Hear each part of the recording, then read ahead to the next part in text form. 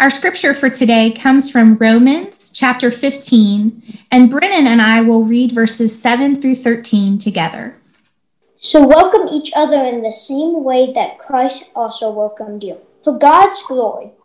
I'm saying that Christ became a servant of those who are circumcised for the sake of God's truth, in order to confirm the promise given to the ancestors, and so that the Gentiles could glorify God for his mercy, as it is written. Because of this, I will confess you among the Gentiles, and I will sing praises to your name. And again, it says, Rejoice, Gentiles, with his people. And again, praise the Lord, all you Gentiles, and all the people should sing his praises. And again, Isaiah says, there will be a root of Jesse who will also rise to rule the Gentiles. The Gentiles will place their hope in him. May the God of hope fill you with all joy and peace and faith, so that you overflow with hope by the power of the Holy Spirit. This is the word of God for the people of God. Thanks be to God. Advent was a time of such hope for me as a child and a teenager, and it was made so rich by the traditions of my family and my faith. I remember Sundays of lighting the Advent candle at church, hanging the greens in our sanctuary, wondering as a child at the giant chrismon tree over in the corner by the pulpit. We sang a refrain every Sunday of Advent, one whose words and tune has never left me. Light the fire of life. Let the candle reveal his glory. Jesus Christ has come to earth, and for us shall come again. Every Christmas Eve, my family went to church. It was far and away my favorite service of the year. It was always a communion service. And the servingware at my home church was just like ours here at First Baptist in Jefferson City. It was reflective and shiny. In the Christmas Eve service, the lights were always low, and as such, you could see the reflection of every serving platter dance on the sanctuary ceiling. The deacons would line up at the front of the sanctuary, and the lights were there on the ceiling in a line. And then when the deacons spread around the sanctuary to serve the Lord's Supper, the lights would go all over the room. And I was convinced that this was God's way of hanging Christmas lights.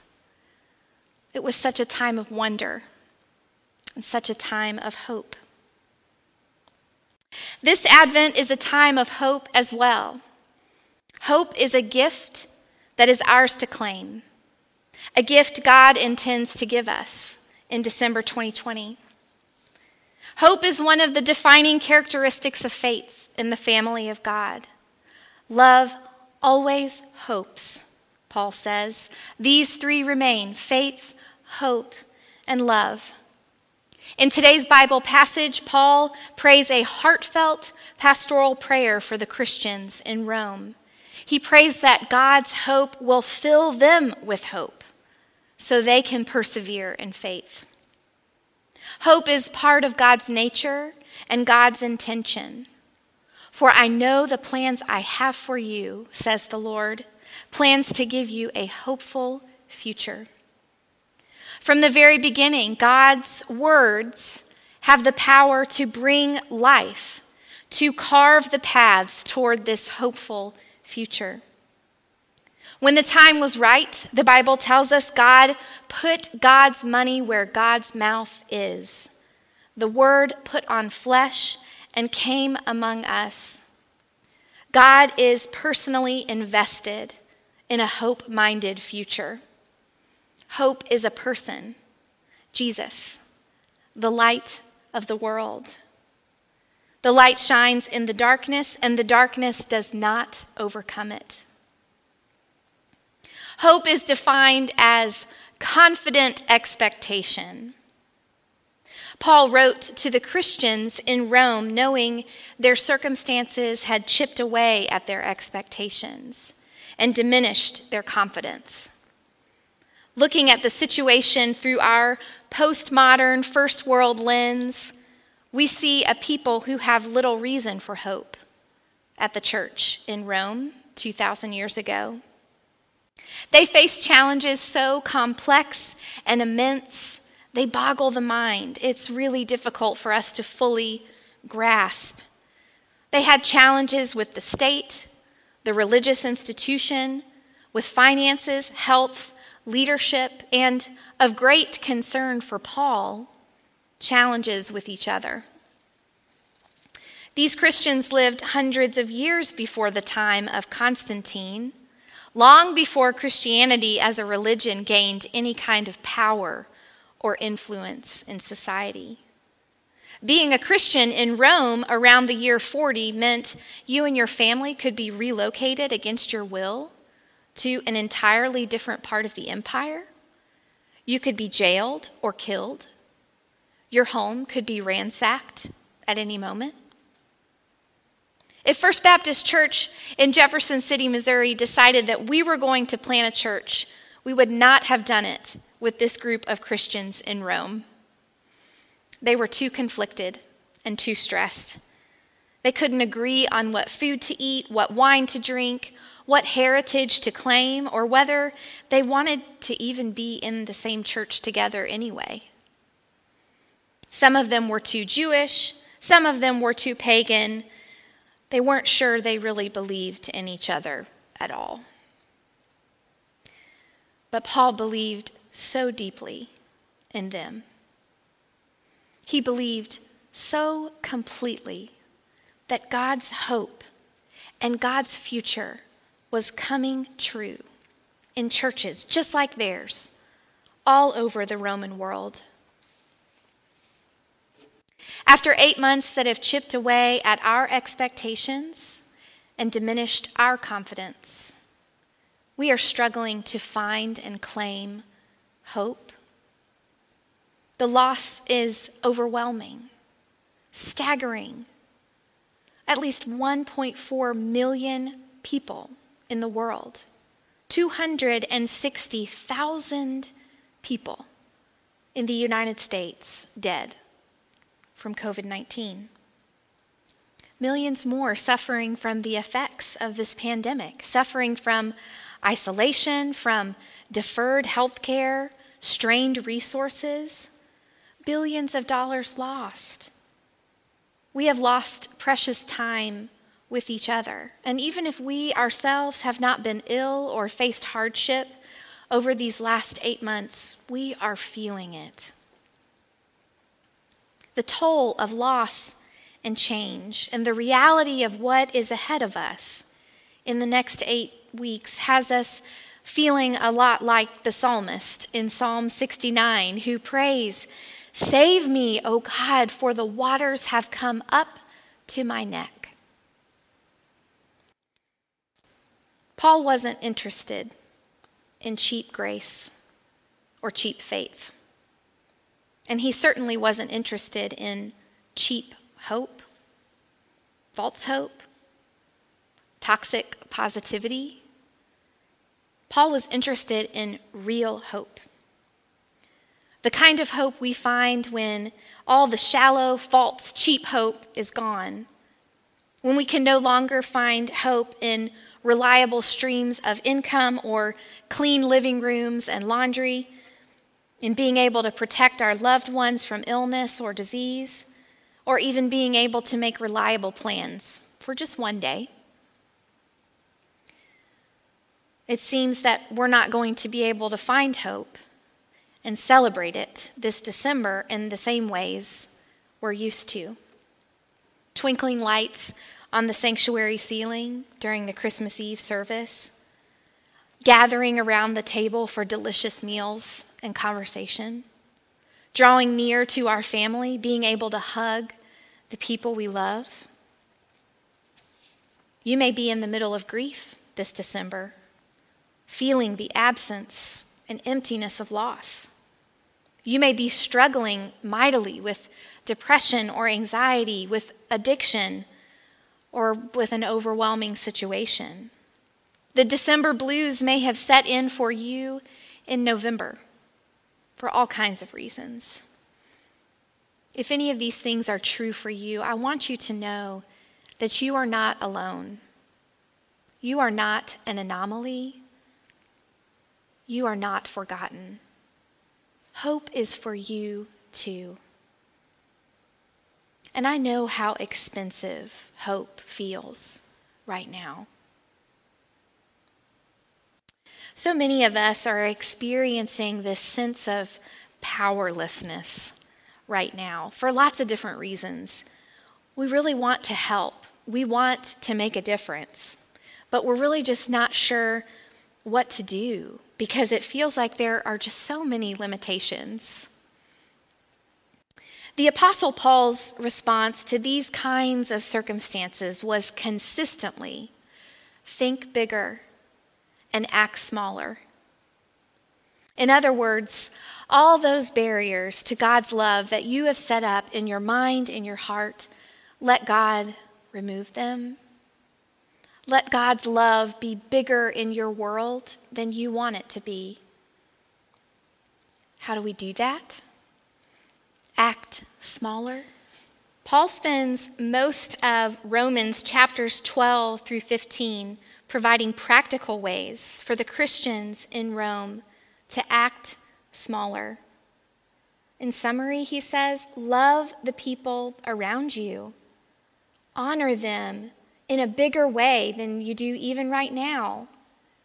Give up your fixation on pride, judgment, condemnation, vengeance, on the old you, the old us.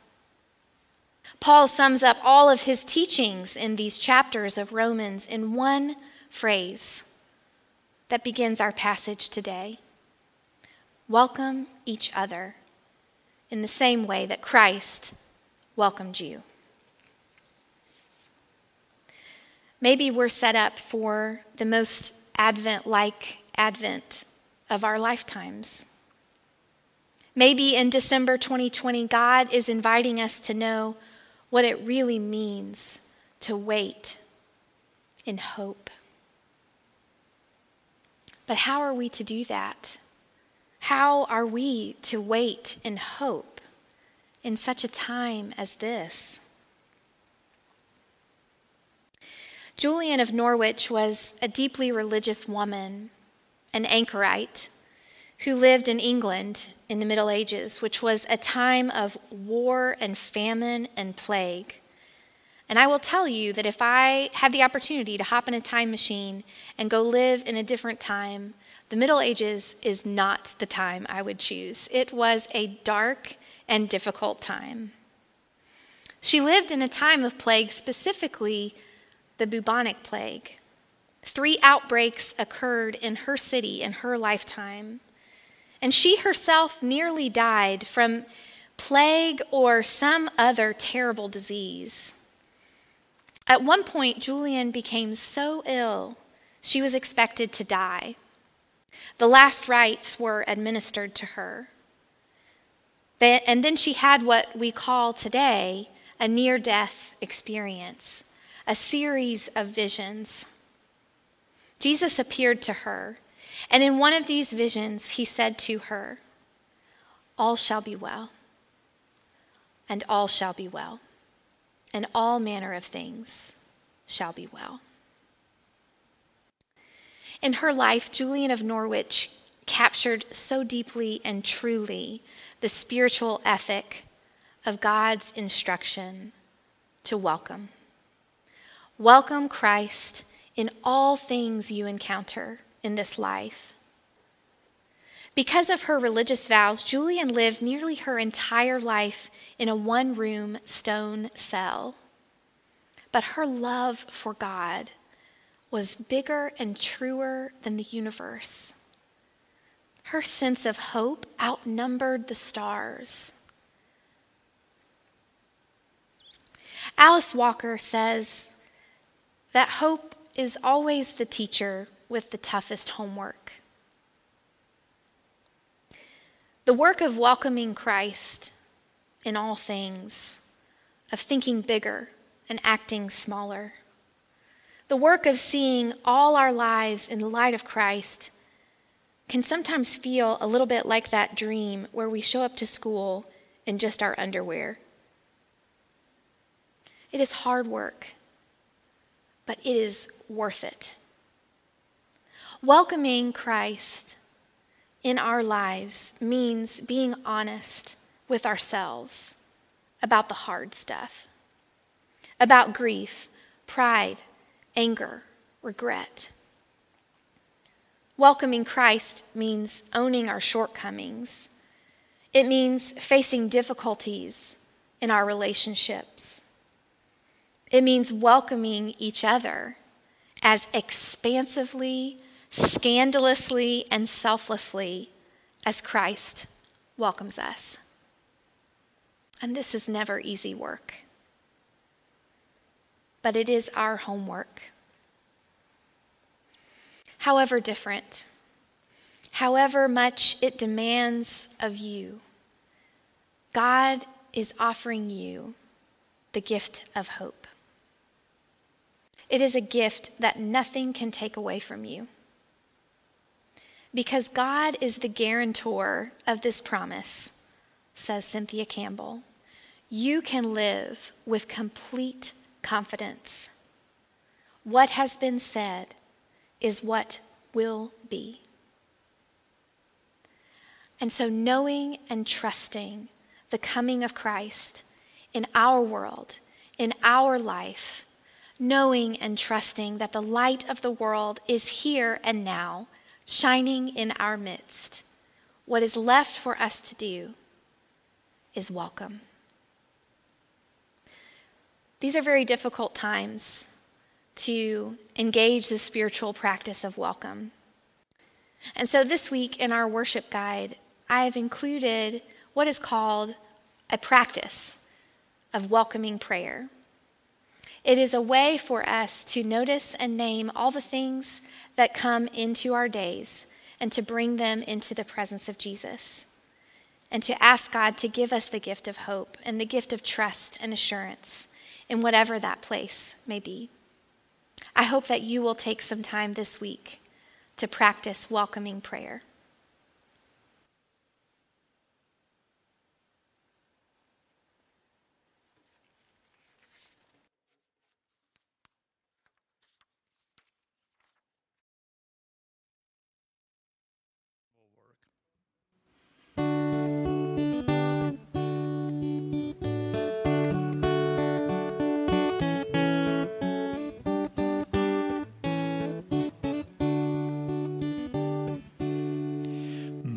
Hope is built on nothing less than Jesus' blood and righteousness. I dare not trust the sweetest frame, but wholly lean on Jesus' name. On Christ the solid rock I stand, all other ground is sinking sand. All other ground is sinking sand.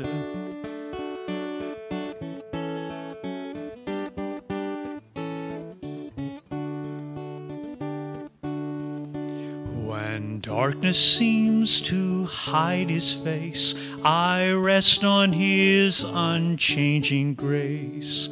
In every high and stormy gale, my anchor holds within the veil. On Christ the solid rock I stand, all other ground is sinking sand. All other ground is sinking sand.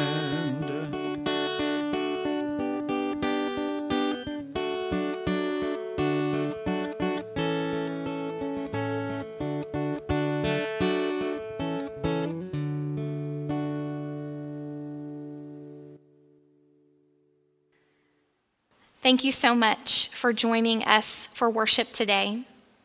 I want to remind you and assure you that wherever you are, we are always glad to connect with you.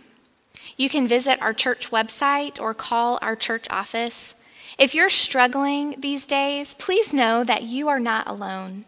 And if you need to talk with someone about what's going on in your life and need some help finding and discovering where God is working in and around you, please reach out to us. It brings us such joy to journey with folks on their Christ journey. We are here for you. Remember that. Receive these words of blessing as we go from this time of worship today. Brothers and sisters, within your soul, in this darkest of Decembers, light the light, the fire of life. And may this candle in your soul reveal Christ's glory. Be assured that Jesus Christ has come to earth and for us will come again. May this assurance fill you to overflowing with hope by the power of God's Spirit. Amen.